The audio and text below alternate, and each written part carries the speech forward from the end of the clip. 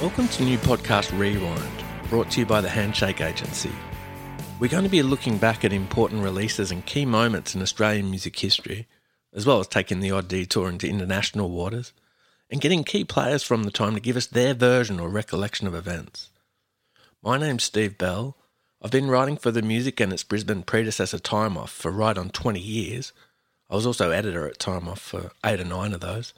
So I've got a couple of thousand interviews under my belt, including many during my years on air at 4ZZZ, freelancing for other publications, or at do's like music industry conferences. And these days I'm also co-owner of Brisbane record shop Sonic Sherpa and indie label Cool and Bus Sound. So thanks for joining us. We're going to start by going back 25 years to 1995 and the release of an album that would not just put a young band on the global map, but also set up the fascinating career which followed. When Aussie rock band Silverchair pulled up stumps on their nearly 2-decade career back in 2011, they left us as one of the most successful and decorated acts ever to emanate from Down Under. They'd won more ARIAs than any other artist in history, 21 victories from 49 nominations, as well as 6 APRA awards. All 5 of their studio albums debuted at number 1 on the Australian album charts. An incredible feat really, especially in their early days when albums shifted massive units still. And they scored 3 number 1 singles over the journey as well. They changed and evolved dramatically during their time together, developing significantly in both songwriting and musicianship. But what's really interesting about the timing of them ending that amazing run when they did is that rather than being grizzled rock veterans, the 3 band members were all just into their early 30s, which hardly seems possible. But that's because their story started way back in the mid-90s when the 3 members of Silverchair, singer and guitarist Daniel Johns, drummer Ben Gillies and bassist Chris Jonu, were still in their mid-teens and going to high school in Newcastle where they'd all grown up together. The 3 mates started out together learning their craft in their bedrooms as a band called Innocent Criminals, playing a mixture of covers and increasingly assured originals, unknown to anybody except their families and schoolmates. They'd been playing lunchtime concerts at high school for a couple of years by then already, thanks to a sympathetic headmaster, as well as a handful of local gig pigs. What we'll be examining over the next 3 episodes is the incredible tale of how these teenage music fans turned into Silverchair, willing themselves into one of the biggest bands in the world in the period of just an incredible 18 months, helped on their voyage by a diverse array of music industry professionals who had their backs and their best interests in mind. The tale of Silverchair's debut album Frog Stomp, which came out just over 25 years ago in early 1995, can't be told without the story of their signing to Sony offshoot Murmur in 94 and the release of the album's lead single Tomorrow that same year, which became one of the most recognisable tunes in Oz rock history and spent 6 weeks at the top of the Aussie singles chart, while the band was still just 14 and 15 years old. With this in mind throughout the podcast, we'll be speaking with Silverchair drummer Ben Gillies, the original Sony A&R guy who signed them, and their eventual manager, John Watson, the head of Murmur, John O'Donnell, and his second-in-command, Susan Robertson, as well as Frog Stomp producer Kevin Caveman Shirley and Robert Hamling, the man who helped pluck them from obscurity and went on to make many of their early film clips. We should note at this point we'd been scheduled to meet everyone in person, but due to the coronavirus pandemic, we were forced to do the interviews over the phone, so please excuse the slightly differing audio levels. Nonetheless, it's an awesome narrative, one where the good guys win, and fittingly we'll kick it off talking to Ben about his memories of those opening steps in the fascinating Silverchair story. How do you feel about the album after all this time? Man, I still reckon Frog Stomp is probably our most honest record. Like all the songs and all the recording and all the songs were written, before any fame or any success. And all the recordings were done before the band took off, and so it's just, I think it's really hard to, like for anything in life, right? Once you do it for the first time, then it's done. You can't do anything for the first time again. So, yeah, to me, it's the one that's the least kind of untouched by external forces or having other hands kind of get involved. So, yeah, for that reason, I think it's the most honest album. And, I guess there's no other preconceptions of what we had to do, or if it needed to be successful. So yeah, man, I think that's probably why it's an album that's really stuck with people and just stood the test of time. And yeah, man, I mean, I really like it. I haven't listened to it in a while, but maybe after chatting with you today, I'll go and give it a spin. Yeah, I've been listening to it a lot, obviously, as I've been interviewing people for this. It stands up really well, I reckon. Yeah, it's funny on social media. Like, you get a lot of people reaching out saying, how important the album was to them and how it shaped their youth or particular experiences that they have that association.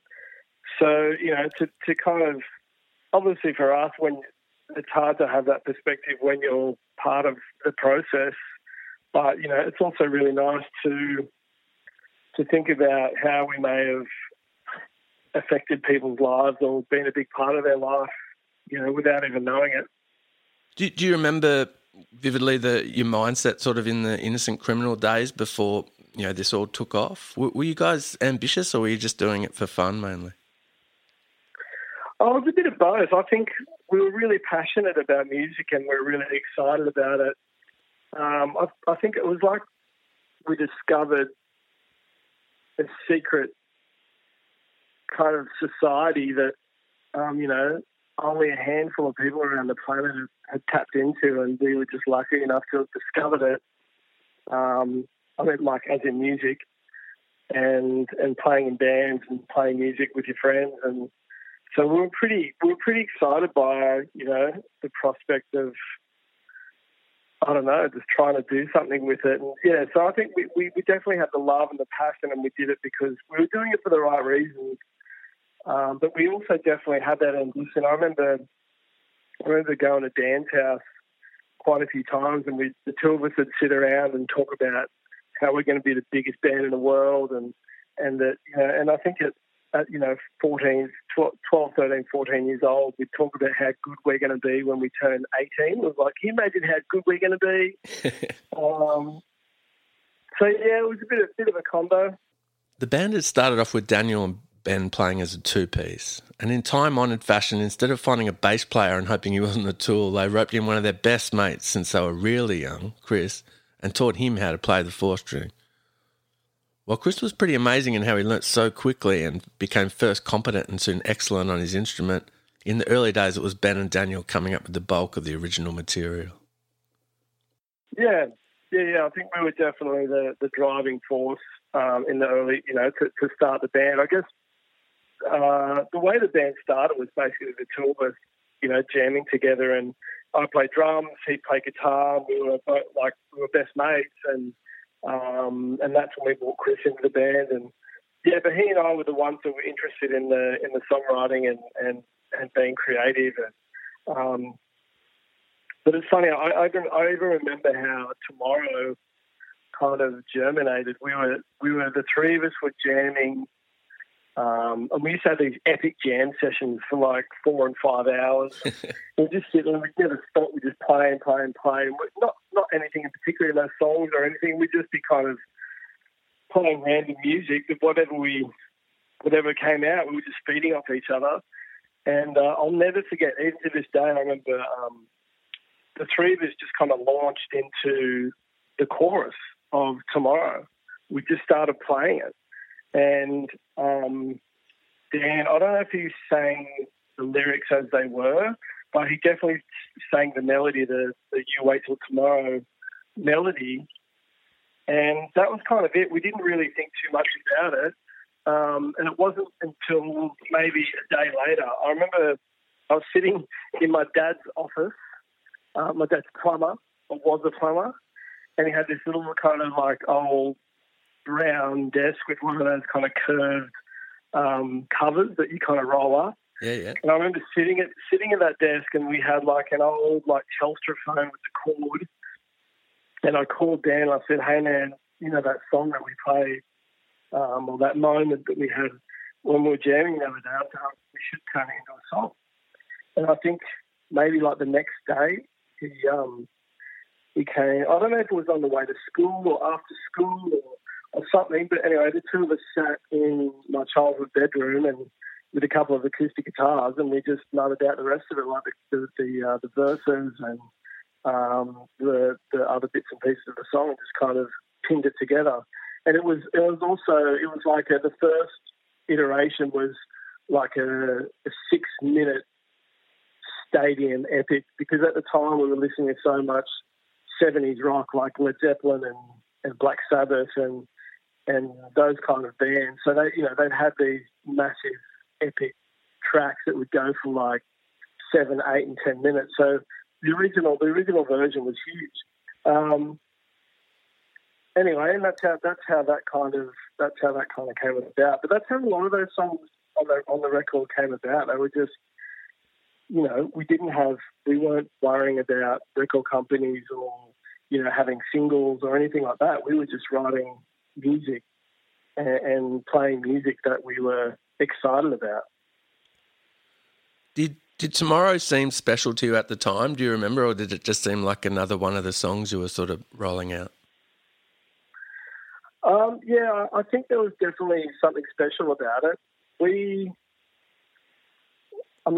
one of those things where it's hard to have that perspective, but to us, it was just really fun to play. We loved playing it. Not in a million years do you imagine that it's going to be like a massive kind of global hit. It's,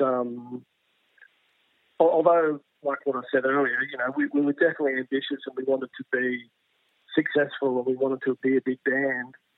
But, when you're 12 and 13 years old, like it seems like a long shot.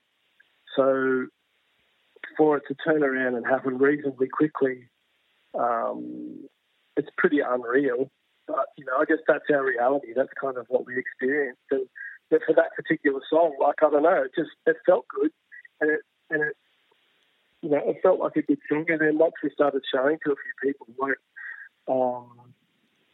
that's when, I guess it's that feedback, right? Once you start getting the feedback, because if you don't have the perspective, once you start getting the feedback from other people, that's when you have an idea, maybe we're onto something here.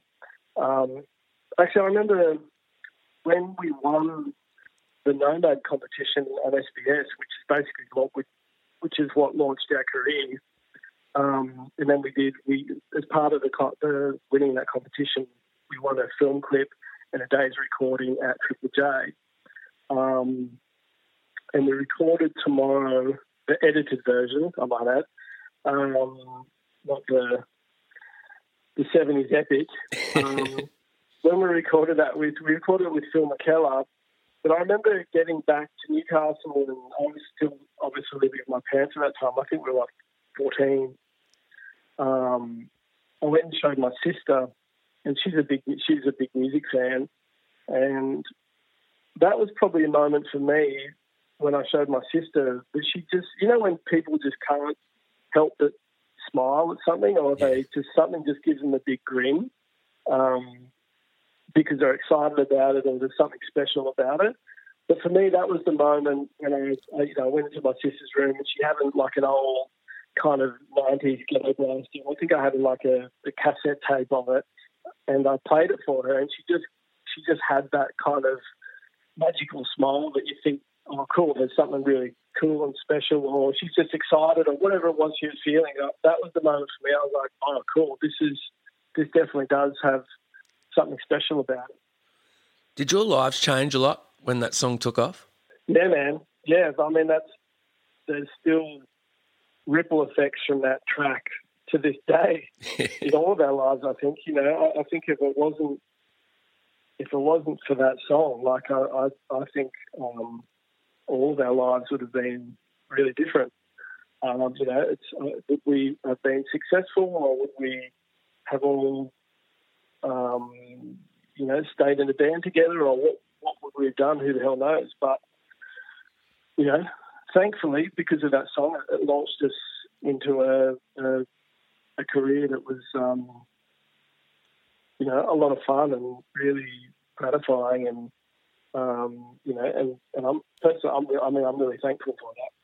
So just to backtrack a little, Innocent Criminals, as they were still then known, had written Tomorrow as a 7-minute epic and recorded a demo of it at Newcastle's Platinum Rock Studios, along with 3 other early originals, one of which, Acid Rain, would end up re-recorded as a B-side on the Tomorrow EP, while the other 2, Pure Massacre and Cicada, eventually surfaced on Frog Stomp.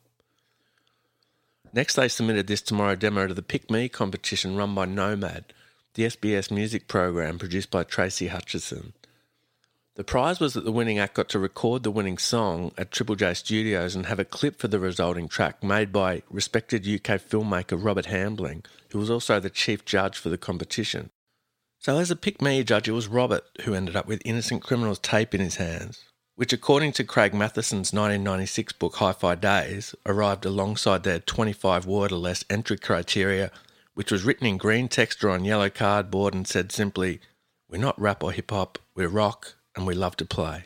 With that, Robert became one of the first people outside the band's inner sanctum to ever hear this soon-to-be global hit, and he would also play, as it turns out, quite an important role in its adaptation into a radio-friendly rock banger. You're obviously more, renowned for your film work. How did you get to be involved in the Pick Me competition judging songs? Well, I think I'd met Tracy through Pam Swain, who did a lot of stuff with the ABC music and stuff like that. And I'd done some music videos by Backgrounds feature films in England. I came over and did some music videos. And then when they decided to do the Pick Me competition, and the prize was going to be a video. That was the prize for winning Pick Me, would be that they'd do a video and they'd air it on the show. So Tracy asked me to could I help run the show and do the video at the end, and I said, yeah, fine, that's great. And I think prior to that I'd done I'd interviewed Henry Rollins and Primus and people like that for the show for Nomad. And and Amanda Duthie had been with Nomad right from the beginning before Tracy was even there. So Amanda Duthie was the sort of line producer, and she'd seen the whole show through. It was a very interesting show, really, because it was quite ahead of its time. It was multicultural and fairly eclectic, and ignored the charts, as it were. So it was pretty good. So they asked me to come in and help run it, which I did, and then Tracy had called it Pick Me, and people had to say why they'd like to be picked and send in music. And in came the cassettes, hundreds of them, and I would take them all home and listen to them and attempt to listen to all the tapes all the way through, because we were trying to find the best song. And it doesn't necessarily mean it's going to be the first one on the tape, if you know what I mean. So I sat for a few weeks and just listened to tapes and read their, and Tracy and Amanda would sort them out in the first place and put them into the boxes. So I guess if some people had sent something in and hadn't fulfilled the requirements of writing a piece about why they wanted to be picked or something, they may have been put in another pile. I can't remember, but I listened to pretty much everything. I think. That's sort of how I got involved with it. So that seems like a pretty exhausting process. Do you remember stumbling upon Tomorrow? Yeah, very much so. Because I'd listened to a lot of things, and there was an amazing number of sort of, not even really sort of. I was expecting. I was expecting just more diverse things. There was quite a lot of straight sort of pub rock. Stuff, which was great, brilliantly played and great, but just had nothing, nothing exciting about it, or nothing. There were 3 acts that I thought were really good, but which were the Von Trapp Family Singers from Melbourne, and they were great. And Fishhead was a guy that did cut-ups of and electronic music with cut-ups from bits out of Star Trek and things like that, who was really good. And then there were the Innocent Criminals, which was 3 kids playing these songs, and the tape had 3 or 4 songs on it. And literally, actually, I just played Tomorrow, and I just thought, wow, that's really great. That's fantastic. And sort of the other 2 were, really interesting and good, but they didn't have. They didn't have the best song, if you know what I mean. They had lots of other interesting aspects to them, but they didn't have the best song. So yeah, I mean, I played it. I played it quite because it was 7 minutes long, as I said before. And I played it quite a lot, and was sort of thinking, oh, maybe I should be picking, electronic stuff and this and that. But the bottom line was, and it's the sort of thing that I stuck with throughout the whole picking process, was that I really did think it was the best song. But at that point, it was 7 minutes long, so that was a bit of an issue. But then I asked a friend of mine, Nick Launay, who's a producer, and who'd done Midnight Oil and Nick Cave and List As Long As Your Arm, and come out of the Roundhouse in London, and I met him in London, knew him in London, and I knew him here. He edited it down to a single length, the 3.5 whatever it was minutes, and arranged it, and it sounded great to me at that point. I thought, well, this thing's amazing. It was just really memorable, and I had lines in it that it doesn't matter how strange lyrics are, if they stay in your brain, and the sort of there was plenty of those. And so after that single, I then went back and listened to a bunch of other tapes to sort of clear my head of it, and came back, and it still, I thought, was streets ahead. And in the meantime, Nick had really grown to like it, and we were very sort of we were just very keen on it. We had a bit of a tussle with the show, but that was more because of their sort of charter, really, on multiculturalism and things, which I agree with, and I think that made the show great. But as I said, it was the best song. So by all means, pick something else for all the other reasons. That's great, but this is the best song. So after a fair bit of persuading, and the fact that Nick was going to be able to probably record the track, that would have added some magic fairy dust to it. But unfortunately, he got flu on that day, and Phil McKellar did it. But Phil did an amazing job, and that was an interesting day in the studio, because these 3 young kids came in and just played this song, and then when Daniel sang, there was a few sort of mouths, jaws dropped open. I think it was just me and Phil there at that time. Actually, in fact, it was just Phil and I there on that day recording, and the band, and I think the mums were there earlier on.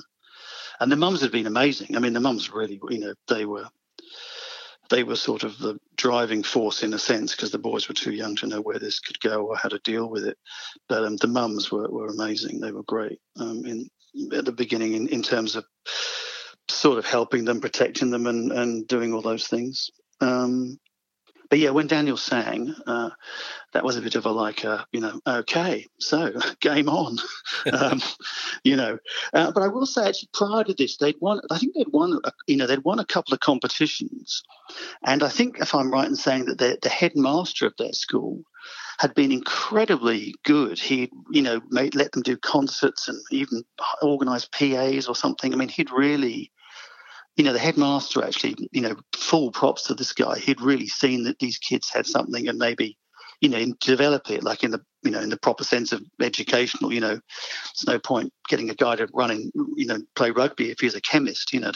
They sort of, and then a guy in the original demo was done by a guy in Newcastle who did a very good job, and so they got a little, they got a bit of a thing going. It wasn't like they'd already got a bit of a thing going. And I think cream does float to the top. When you got Nick to do that 4-minute cut, did you then submit that edited version? Was that the one that then became? Yes. Which in fact, and then they re-recorded it, I think, for the album, didn't they? They did it. The album. I think the album version's different. But yes, so when I took the tapes back to Tracy and Amanda, I said, "This is fantastic, but it's way too long and stuff." So, and they said, "Yeah, what can we do? What can we do? How can we do it too long?" So I then went off and got it edited down by Nick on my own accord. And then when they realised Nick had done it, they then, would Nick be involved? And Nick, Nick said yes, but he couldn't do it. But yes, that edit he did for me on a 1/4 inch, which I've got here somewhere. Actually, I've got the original demo tape somewhere. It's a podcast. It's no use to you. you can say, and here I am holding it up to the mic. Yes. So that edited version was the one that was submitted and picked, and that's the version that Phil recorded. Because most people, when they're judging things, don't go and edit the one of the ones they like. Well, I knew when I think it's awesome. Don't get me wrong, but it's sort of no, and that's true. But I did it partly because I was trying to convince the powers to be at SBS that it was the one, because it was one of those songs that it just lost momentum. It was just lost momentum, and then picked it up again at the end. So you did feel like, wow, there's a whole 3 minutes you don't need. But I knew if I'd had to go at editing, that's not my skill set, and I would have just, done something that, well, not when you're one of your best friend, when your best friend is Nick Lawn, and you go, oh, I think I'll do the edit. You've got to be a dickhead, you've got to be stupid. So Nick, in many ways, the song is the band's, and but actually making it a pop song rather than the 7-minute song is in physical terms down to Nick. And I suppose me saying, Nick, can you cut this down to a single length thing? But it's I don't know what would have happened if I hadn't known somebody. I suppose I would have done it myself, and you'd never know. We wouldn't be having this conversation. I read somewhere else that there was some pressure for some dance tracks to win, and another person you showed it to make sure you weren't crazy was Rob Hurst from Midnight Oil.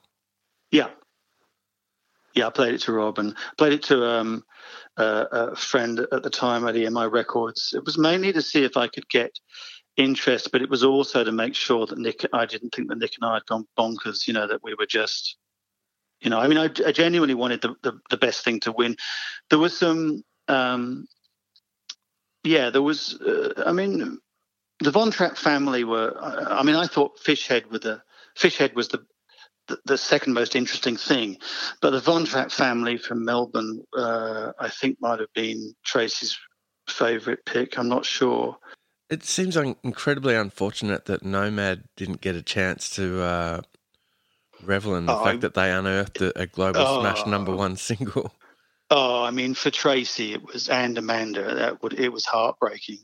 It was heartbreaking because, a lot of work and energy to get a program up, to get a profile, and it was starting to get some traction, and people were starting to realise that there was this good show on SBS that wasn't just playing what everyone else is playing, but was really playing some interesting stuff. And Tracy and Amanda both had a very strong radar on alternative underground sort of, Amanda's boyfriend at the time was a bass player with Crow, and if it wasn't Miles Davis or Nick Cave, really it wasn't worth listening to. And the school I'm talking about, ruthlessly uncompromising attitude, which is often vastly incorrect, but does give you a focus. And that's a great thing. And Nomad wasn't anywhere near that ruthless, but it was great. And so yes, just when they would have had this really big piece of exposure, it didn't exist anymore. Literally the following week. So don't tune in next time. It's so sad. It's horrible, isn't it? It really, really is crazy. For the sake of accuracy, we should point out, while acknowledging that 25 years is a very long time to remember stuff, that the band Robert was referring to then was actually called Von Trapp Family Crisis, who, according to a 96 piece in Rolling Stone, had actually submitted for the comp an a cappella tune about tuna fish, which is a kind of mind-boggling. But anyway, while all this was happening, strange things were afoot over at Sony Music Australia. John Watson had cut his teeth playing in Townsville indie pop band The Spliffs, who I once saw supporting Hoodoo Gurus at Expo 88 and liked enough to buy their mini-album once I got back to Melbourne where I lived. Watson had also worked in record shops and written for rock magazines like Rolling Stone before taking up a role doing A&R at Sony. A&R standing for Artist and Repertoire. They're the people at a record label entrusted with finding, signing and moulding new talent. When Nirvana's Nevermind cut a sway through the music industry in the early 90s, the major labels realised there was a potential goldmine happening right under their eyes in the rich Aussie underground scene. And John was tapped by his bosses to start an indie imprint with a more alternative focus, soon roping in one of his old journo comrades to help run the ship. I started out sort of working in record stores and doing indie journalism and managing bands, and then got a job doing A&R at Sony in 1991. At the time, every Australian record company was trying to find their Rat Cat or their Nirvana, so they were employing people from the other side of the tracks. And I got a job on that basis, and they wanted to start an indie label, but it was a fairly poorly thought through proposition. So we had a couple of failed attempts at getting that label off the ground, and by 1994 it became clear that there was a different way of approaching it, where Sony would sort of bend a lot of its rules and put a dedicated staff on. And Dennis, who was running Sony, said, well, would you like to run it? I'm like, well, no, because I'm now doing international marketing as well, but I know somebody who'd be great. And so I reached out to my good friend John O'Donnell, who I knew from my journalism days, and John agreed to come to Sony and start a brand new label called Murmur. We're both big REM fans. It seemed like a perfect name, that being, of course, the first REM album. And John, when he first started at Sony, didn't have a desk, so he was sharing my office. And on his second day working at Sony, we got a phone call from a guy who worked for Sony who'd just been in at Triple J, and told us that everybody at Triple J was buzzing about this band that had recorded a song in the Triple J studios over the weekend, an unsigned band. And they had just won a demo competition that SBS had run, a TV show on SBS called Nomad, and the prize was a day's studio time at Triple J. And so this band had been down, they'd recorded this song tomorrow, and Triple J were talking about possibly adding it. Do you recall what excited you first about Silverchair when you heard that song and then perhaps saw them that first time? The song was undeniable from the first time that we heard it. Not long afterwards, we saw the video that Robert Hambling had created for the band, which was also part of their prize. And I think that there was something pure about it, something undeniably real and authentic this was clearly just kids loving the sound it makes when you play guitars. When you're that age, when you're 14 years old, Ben and Chris were 14, Daniel was 15. When you're that age, you're not making music to be on the cover of Rolling Stone or, even to meet girls. You're doing it just because you like how it sounds when you play music together. So there was a real purity of intent around around that song, around the video that Robert had made for it. And then when John and I travelled up and saw them play that first gig in the bistro out the back of Jules Tavern to 6 people, they played 3 sets, and most of the songs that were on Frog Stomp were actually in their set that night, or their sets that night, along with a whole bunch of covers and some other songs that didn't end up making it onto Frog Stomp. So we just couldn't believe that all of that material was there. John was literally in his first couple of weeks by now of working in a record company, and he was like, how easy is this? I'd been doing it for years and was like, this does not happen every day. We have to make sure that somehow or other we get to sign this band. And at the time, the previous year, the band had come runners-up, or they got the Encouragement Award or something in the Youth Rock competition, which was sort of a high school battle of the bands. And their main focus, the main reason they kept rehearsing, was they really wanted to win that in 1994. And I remember going along to that, and they didn't actually win their heat. I think they did go on to win the final. They didn't win their heat. Whoever was judging it clearly had cloth ears. But they were really worried because there were all these people that were there, industry people by this point were trying to sign them. And they were just mortified, thinking, this is all that matters, was winning Youth Rock. Like, it doesn't matter in the big scheme of things. There are bigger fish to fry. The strong relationship between the two Johns, Watson and O'Donnell, continues to this day. Right now they both co-manage Oz Rock Titan's Cold Chisel together. But their stint together signing Silverchair to Murmur began in a fairly hectic manner. John O'Donnell recalls them stumbling upon Innocent Criminals pretty much straight away after he joined. Yeah, literally within the first month.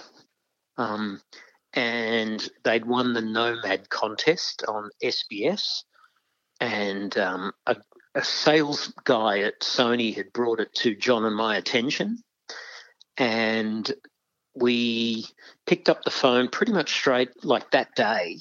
I think we'd seen the video of the clip that Nomad made with Robert for Tomorrow. So we saw that. We saw it on a VHS, which is, again, a funny little relic. But we saw that, and I jumped on the phone that day to Julie Johns, Daniel's mum, and had a conversation with her. The conversation with her was kind of interesting and a little bit weird because she said that they'd already been in contact with Mushroom Records, and they said that they were pretty happy with what they'd heard from Mushroom, and they were probably going to sign with Mushroom. And that was all in day one. And I just said, look, when's the band playing next? And the band was playing that Friday night up at Jules Tavern in Julestown. And stop me if you've heard all of this before from John. But, so John and I jumped in a car and drove up to Julestown and saw them play at the Jules Tavern. And totally, there was probably 8 people in the room. And they totally blew our minds. Like, they just fried our synapses. It was incredible. It was naive and it was young and clumsy in some respects, but it was absolutely fantastic. They had Pure Massacre, they had Israel's Son, they had Tomorrow. These were all songs that were pretty much as you hear them on Frogstomp. And they had them already and were playing them. And we obviously wanted them to play more and more of these original songs and less of the covers they were doing. That night they did Cold Gin by Kiss. They did Born to Be Wild by Steppenwolf. They did Rockin' in the Free World from memory. They did a Pearl Jam song. So they did all of the songs that were either in their father's collections or they were starting to hear from the grunge bands that had emerged. Peppered through their set was probably 10 originals that just, absolutely blew our minds. That must have been so surreal. How did you pitch to the band? What was your key selling points? Do you remember? We very quickly went into overdrive, but even on that night, it was the fathers who were there because all of the families had other, they were 14 and 15-year-olds or 15 and 16-year-olds, but they were very young and they all had siblings. So the mothers were at home that night. And that's how it tended to be. It was either a mother's night or a father's night. But this night it was a father's night. And we met the fathers, got on well with them, just chatting before the band played. The fathers were doubling as roadies for the band.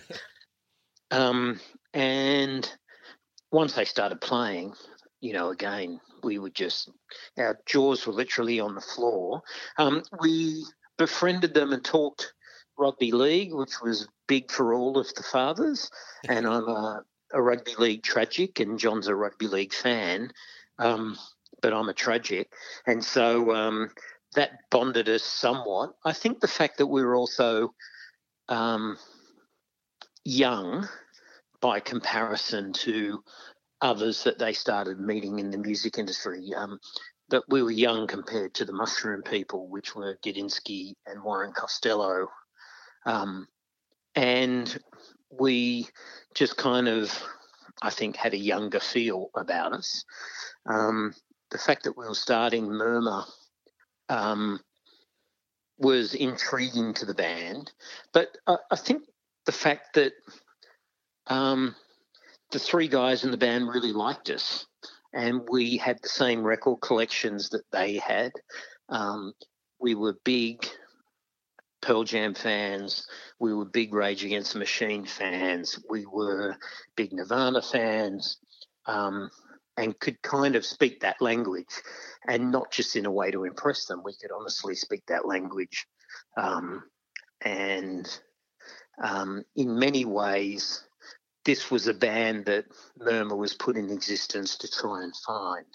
They were definitely younger than expected, but it was the kind of thing that Sony had been missing out on in their A&R pursuits. And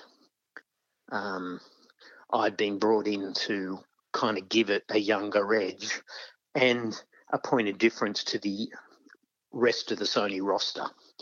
And so we quickly went into kind of that being our selling point to the band. John Watson also vividly remembers the whirlwind of excitement and competition in the brief window between hearing Tomorrow and signing the band to Murmur.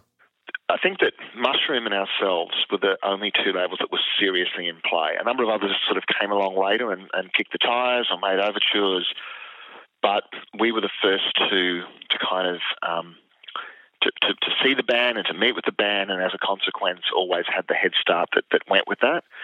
What was sort of a bit funny about that was that when we first spoke to them, they had two gigs coming up. One was on a Tuesday night and one was on a Friday night. The Friday night was the one at Jules Tavern that we went to. And on the Tuesday night prior to it, we had the big international boss of Sony was in town. There was a big gala dinner for him, so we had to attend that. We couldn't, go out to a gig. And so we told them, we're coming up on the Friday, we won't be there on Tuesday. And when we called on the Thursday to get the details for this little pub that they were playing at, we were told that, look, Mushroom came to the gig on Tuesday, Mr. Gadinsky flew up on Wednesday, we've met with them, we like them, you probably shouldn't bother coming, we're signing with Mushroom. And we were like, it's only been 2 days, for God's sake.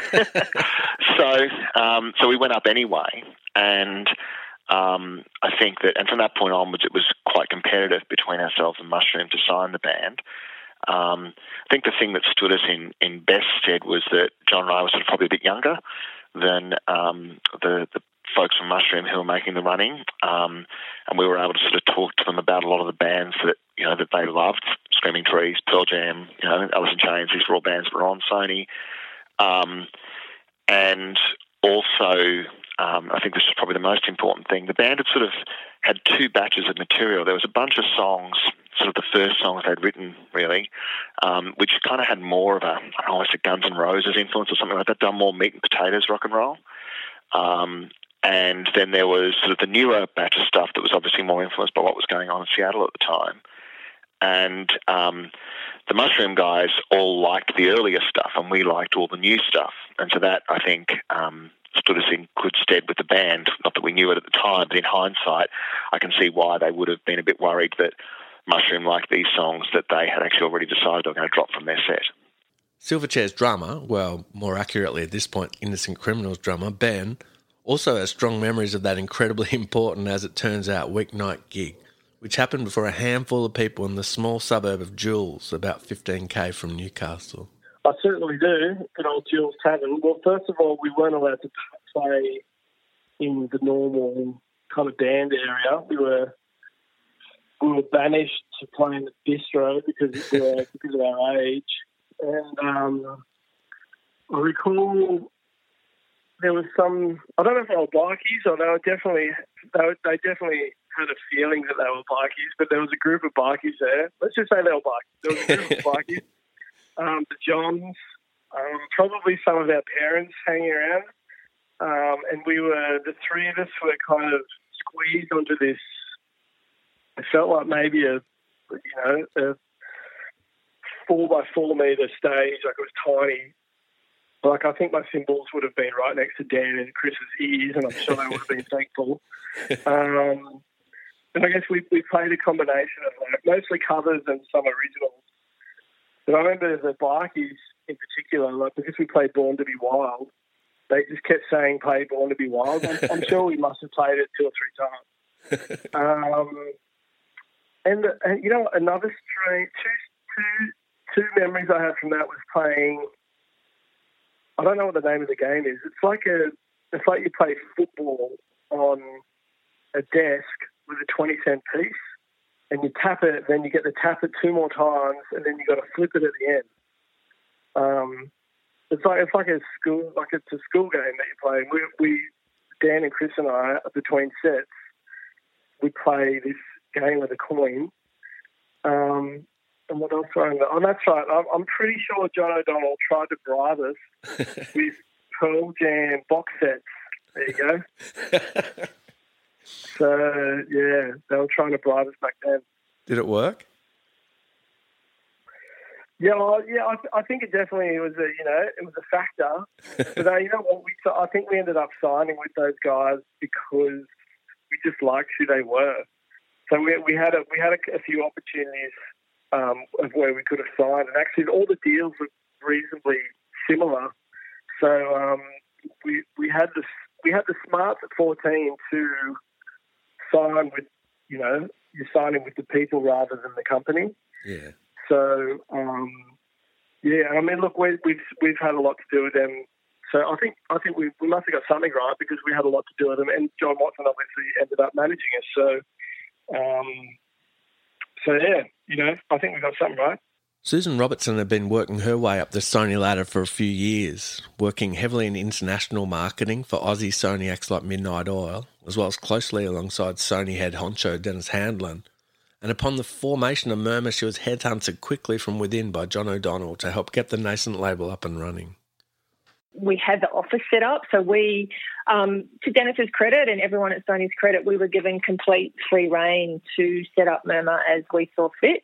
So we had an office down the road from Sony, and I think we'd just set up the office, and John had gone up to Newcastle to see Silverchair, and then it was on. It was like, I don't even know if we had an email address then at that time, and I think we did, and I think it was, murmur@aussiemail.com.au. It was in the early days. It just seems bizarre now in the early days of the internet. And yeah, so it was kind of on. We had to quickly bring on a couple more staff as soon as Silverchair started going a bit crazy because we clearly couldn't do it, just the two of us. And then it just got insanely busy, and it just went ballistic from there. What sort of roles were you primarily doing on a daily basis? Initially, I was doing promotion. So John Watson was doing A&R with John O'Donnell. So John Watson was still working at Sony as head of A&R. And JOD was basically doing marketing and I was doing promotion. So liaising with Triple J, talking to media, things like that. Then as it got busier and busier and busier, John left Sony to manage Silverchair, of course, and John O'Donnell basically he took on more of an A&R role, I guess you could say, and then I kind of took on more of the marketing, but working very, very closely with John and John. It was, we fortunately we all had the same vision for the band, particularly John and John, and then we just followed that plan through.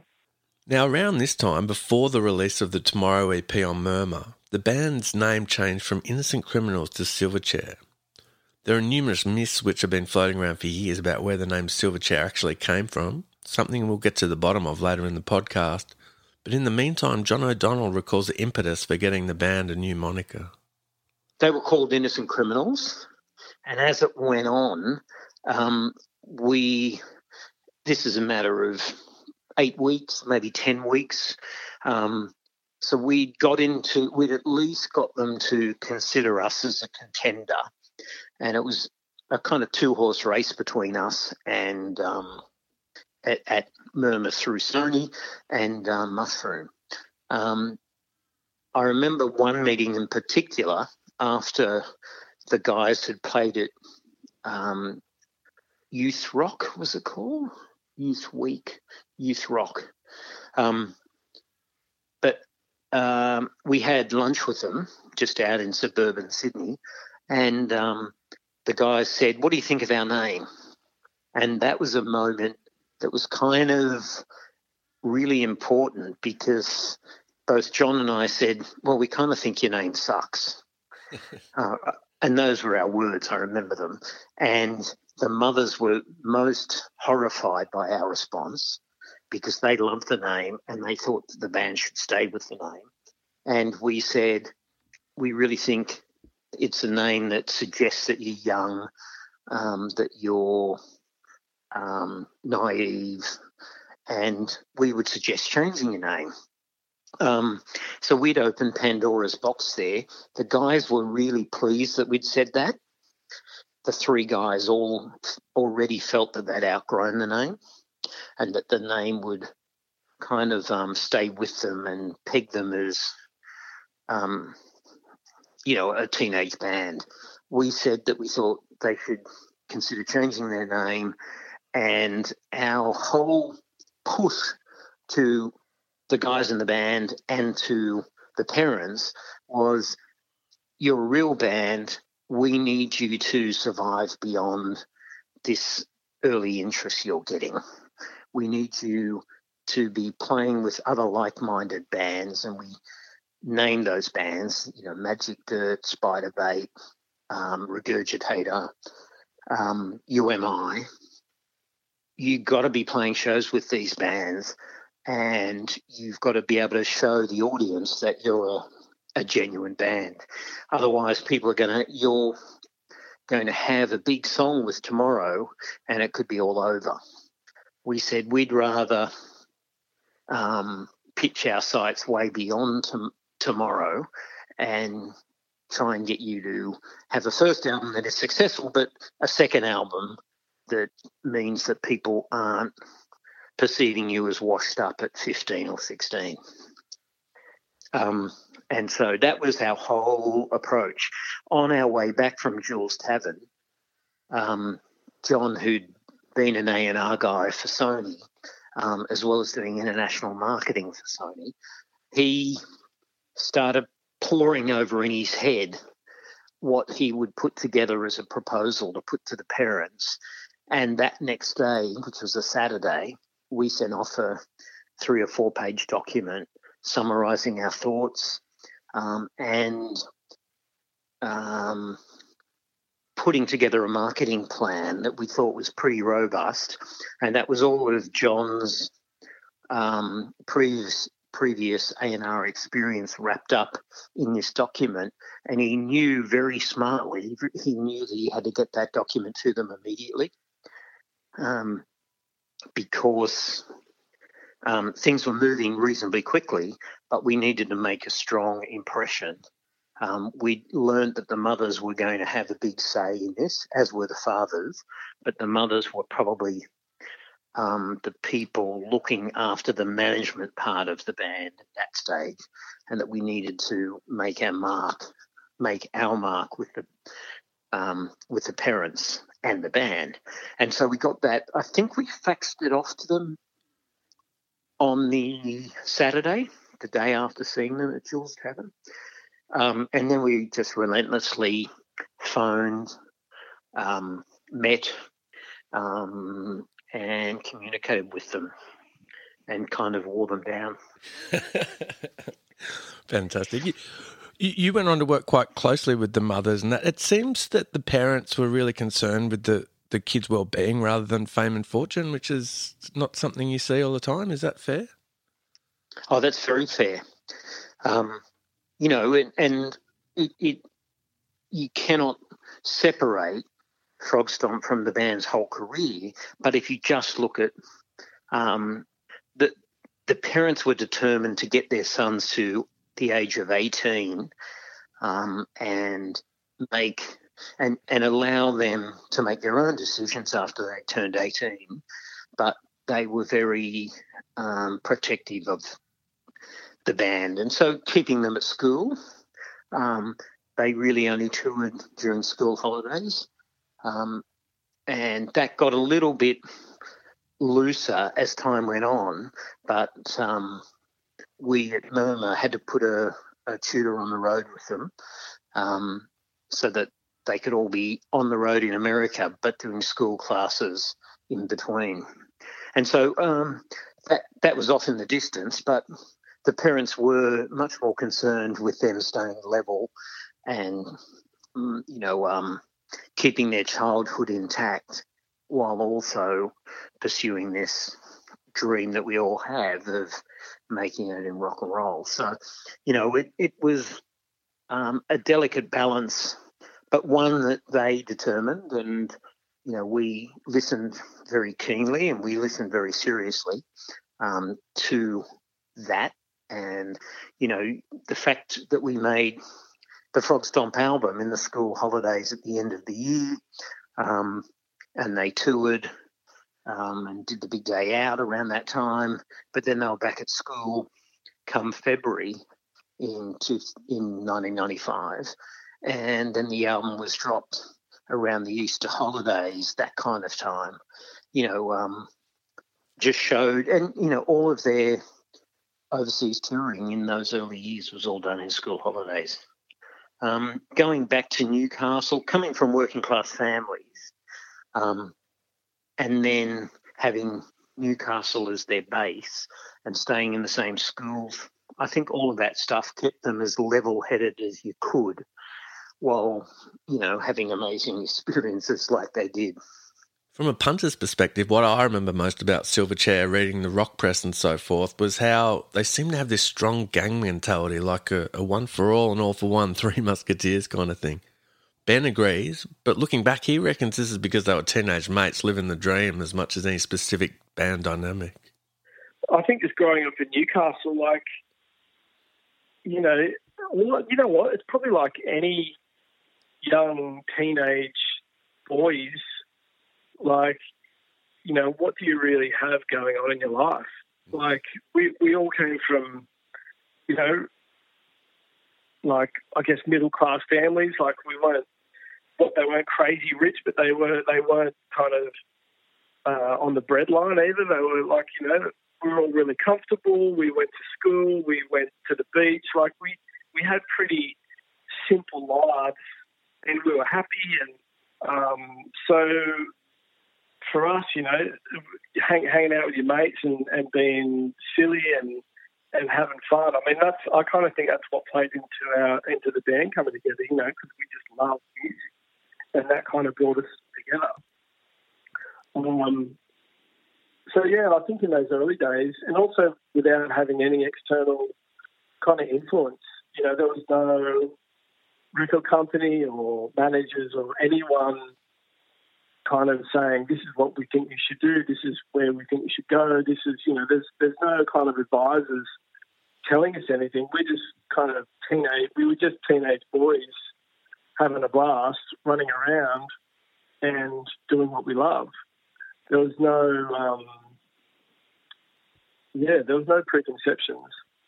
And so I think we just, for that first album, that, probably those first few tours, it was just kind of like, a few rat bags from Newcastle that, could play some decent music, just running around and enjoying the experience. It wasn't kind of till later on till there was more external influence coming to the band. The fact that the Silverchair members were so young, still completing high school with no real end in sight yet, didn't just cause the standard logistical hassles like getting them into licensed venues to play. It dictated the overall approach that the two Johns took in taking the band to Australia and then the world. John Watson, who left Sony to manage Silverchair not too long after Frog Stomp's eventual release, explains that as they released the 4-track Tomorrow EP into the world, Silverchair's first proper recorded foray, that their emphasis was on the long-term rather than the short-term game, as well as avoiding the fickle nature of the pop industry. Going back to sort of when we first signed them, though, when we were first trying to sign them, I remember coming back that night from Jules Tavern and laying in bed just being my mind just spinning with ideas for sort of how are we going to make sure we sign this band? We can't miss this. This is the one, and getting up the next morning and thinking that because the age was actually, in our minds, almost a negative in the sense that they were a really good band full stop. They weren't a really good band for their age. And so in our conversation with the band, they were savvy enough to recognise that there was the potential for someone to portray them as a novelty act, and they really didn't want that. And they also really, our view, John and my view was, if they're capable of doing this at 15, imagine what they'll do at 25 if they're just given the chance. So all of our talk from the very first evening was, how do we get around this age thing? And I remember the next day, being a Saturday, sitting writing a career plan. I thought what we'll do when we send our offer in is we'll send them a whole kind of marketing plan and a career plan of all the stuff around the deal, of how we try and sort of protect them from all of these things. I remember I couldn't find any paper in the apartment. All I had were Post-it notes, and writing this plan on about 40 different Post-it notes, one after another after another, and having to go into the office on the Monday and sort of type it all up. But that plan that John and I then sort of finessed and attached to the offer, and then kind of became the document that we actually tried to execute, was very much based on not exploiting the age, trying to kind of keep it cool, make people see them live. Don't sort of let them be kind of put into situations where they could be seen as a gimmick or a novelty. Get people to see them play and go, hey, they're a really good band. They've got really good songs, and if they're given time to develop, they're going to turn into something really special. At the time, we thought we could keep a bit of a lid on Tomorrow and the Tomorrow EP. Little did we know, but we thought by sort of things like pricing it at $9.99, doing 4 songs that felt a bit more substantial, putting it in a large case, doing it on vinyl. We had a marketing plan that called for selling 6,000 copies of it. And ended up doing about 250,000. So little did we know, what it was to become. But all of our plans were based on the idea of trying to keep it cool, give it time to grow, and not exploit the novelty. That extended to who you do interviews with, wouldn't it? Like, you were refusing things like Dolly and Hey Hey It's Saturday in favour of Rolling Stone and what have you, more integrity? It's probably worth explaining sort of the world that existed at that point in time, because it was quite different, I think, from how things are now. You sort of had 2 worlds. There was the world of mainstream pop music, which involved glossy music videos. It involved variety TV shows like, Hey Hey It's Saturday morning video hits shows that played music videos, magazines that had pull-out posters of the bands, like Smash Hits and Dolly, and the columns in the daily newspaper. That was all sort of one side of the tracks, and they had a whole bunch of artists that, that people who consume that media loved those acts. And then there was this other side of the tracks that, read the street press, that read fanzines, that bought their music from independent record stores. They probably heard their music on Triple J, which was just going national at the time, just gone national. They may be seeing Rage. And so there was a whole underground of artists. And what had happened in the couple of years prior to Silverchair coming along was that underground had gone above ground in a really, really big way. Internationally, it was Nirvana and Pearl Jam. Domestically, it was sort of Rat Cat in the first instance, who came out of nowhere on an indie label and all of a sudden found themselves as teen pin-ups. And then the Cruel Sea. But a lot of what we were doing in the first instance was about trying to ensure Silverchair didn't become Rat Cat. Rat Cat had been this really cool inner-city band who, through no fault of their own, just wrote some really catchy songs and found themselves, playing to the pop audience that they felt no affinity with, and as a consequence, all of the other side of the tracks abandoned them, and then the pop audience moved on to something else, and they kind of lost their career. So we thought it's one thing to be washed up at 30, imagine being washed up at 16. So a lot of what we were trying to do was to protect against that. So there was this moment happening, though, where all of these things from left of centre were starting to cross over, and the mainstream audience was looking more and more at these other places. And Silverchair became really the catalyst, the breakthrough moment for that kind of music, which had been bubbling probably from the punk era onwards in Australia. It had been bubbling, getting bigger and bigger. There was the occasional act that would kind of cross over, the Hoodoo Gurus, for example, that would come out of that scene and eventually move its way across after 5 or 10 years of slogging it out around the pubs. But this was happening quicker and quicker now, and it was reaching a much younger and broader demographic. And Silverchair became the lightning rod for that. So a lot of the bands that followed immediately in their wake, like Powderfinger, like Spiderbait, UMI, these bands were all, to a greater or less extent, labels were seeing the commercial opportunity, both here and internationally eventually, as a consequence of the walls that Silverchair broke down. They were able to have success on their own terms. They didn't go and do Hey Hey It's Saturday.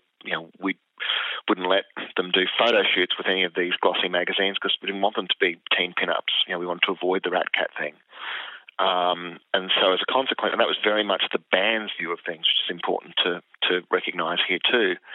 They might not have been able to explain it in that kind of detail, but they had a strong sense of what was hell and what sucked. That was their kind of binary way of, something that was hell was good, something that sucked, well, it sucked. And they had a pretty good view of what was and wasn't right for them. And they didn't want to go and do hey-hats that day. They didn't want to go and, pretend to be sort of pals with morning commercial radio DJs and things like that. They were much happier to just do their own thing. And the part that people would probably find extraordinary now is that they got a full 18 months into their career before they were ever seen being interviewed on Australian television. Their first record came so Tomorrow came in 1994, sort of, I think, August, September of 94. And they weren't interviewed on Australian television until the first episode of Recovery aired in the April, May of 1996. Even the ARIA Awards at the end of 1995, they quite deliberately didn't accept their awards and everything else because we knew that as soon as people saw them talking, well, firstly, they didn't want to do it. They weren't interested in talking. And secondly, we knew that if people saw them talking, their age would be undeniable, whereas if they just saw them playing, they could just focus on the fact that musically they were great. John O'Donnell, who was running the label side of things but still operating from the same blueprint, remembers that this control that they were exerting extended not just to interviews but to the band's visual imprint as well, buying up early Silverchair images to remove them from the public domain. We went far and wide, and it wasn't that hard actually because they hadn't done too many photo shoots, but we formed relationships with and some of the photographers we knew already from our history in the business. But yeah, we David Anderson, a photographer who did some of the early photos of the band. I bought photos from him, kind of selling him a story that, we wanted to use these photos because there isn't enough time to do photo shoots and they're at school and stuff. And the reality is that we put a lot of those photos straight in the drawer and locked the drawer and said people can't see these photos ever again. Because some of them, they were wearing Pearl Jam merch or they had jackets on where they'd written the name Pearl Jam on them, and all of those things that would paint them as a little bit too close to their influences. While all of that stuff was obvious, we didn't want that to be how they were perceived totally. So, we put a lot of those photos in the drawer. The drawer's never been unlocked. And then we set about, doing photo shoots ourselves that we had control over and totally owned. And so those kinds of steps we put in place the whole way through.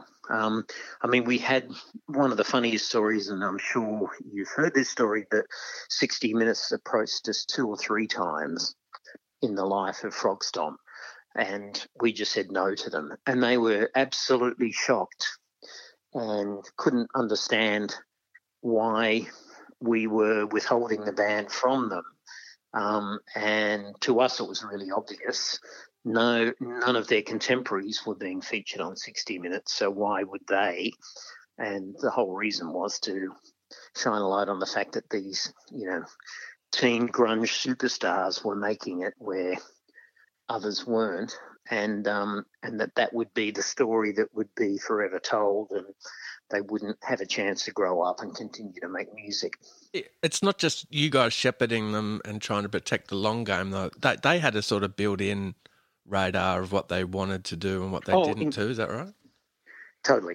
Absolutely. We were just the bull bars at the front of the van, just doing that stuff of kind of protecting them. But no, all of the music that they made and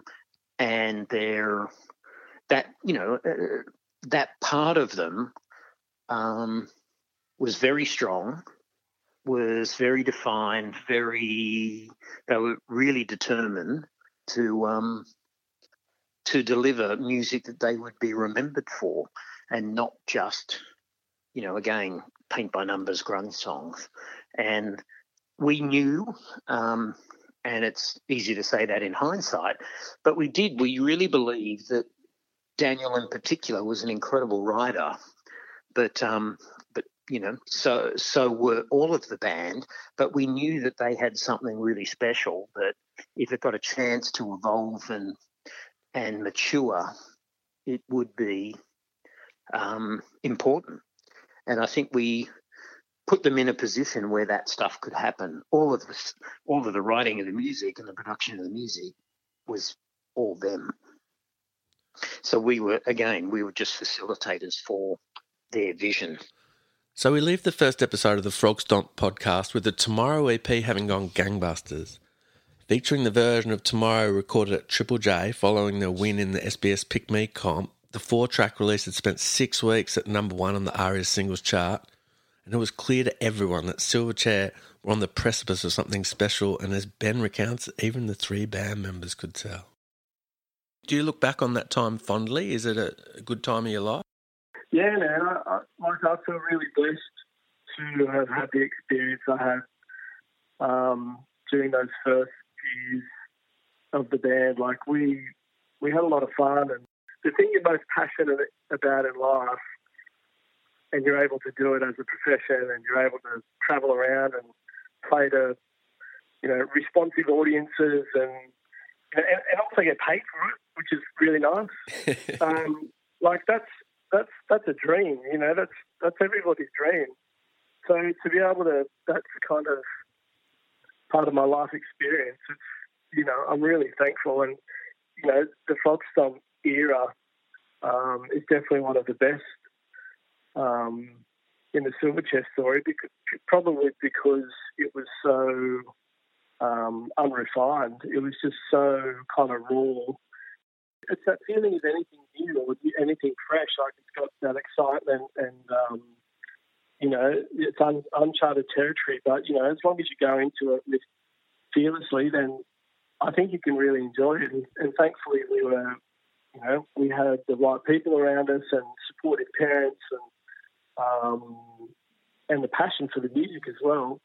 So it was a good combination to be able to really enjoy it and be a pretty. I mean, I've said it a few times, but it did feel really magical at the time. Like, it felt like we were just living our dream. Like, everything that Dan and I talked about when at his house, we could be the biggest band in the world and blah, blah, blah. It kind of felt like we had that chance. Thanks for listening to the first episode of Rewind with Steve Bell. In coming episodes, we'll continue to look at the genesis of Silverchair's Frog Stomp debut, from the recording sessions to the band taking over first Australia and then America and the world. If you've enjoyed listening, please rate and review the podcast through your favourite platform or podcast app. You've been listening to Rewind with Steve Bell, produced by Craig Trewick, recorded and engineered by Zig Parker of Green Room Sydney for the Handshake Agency.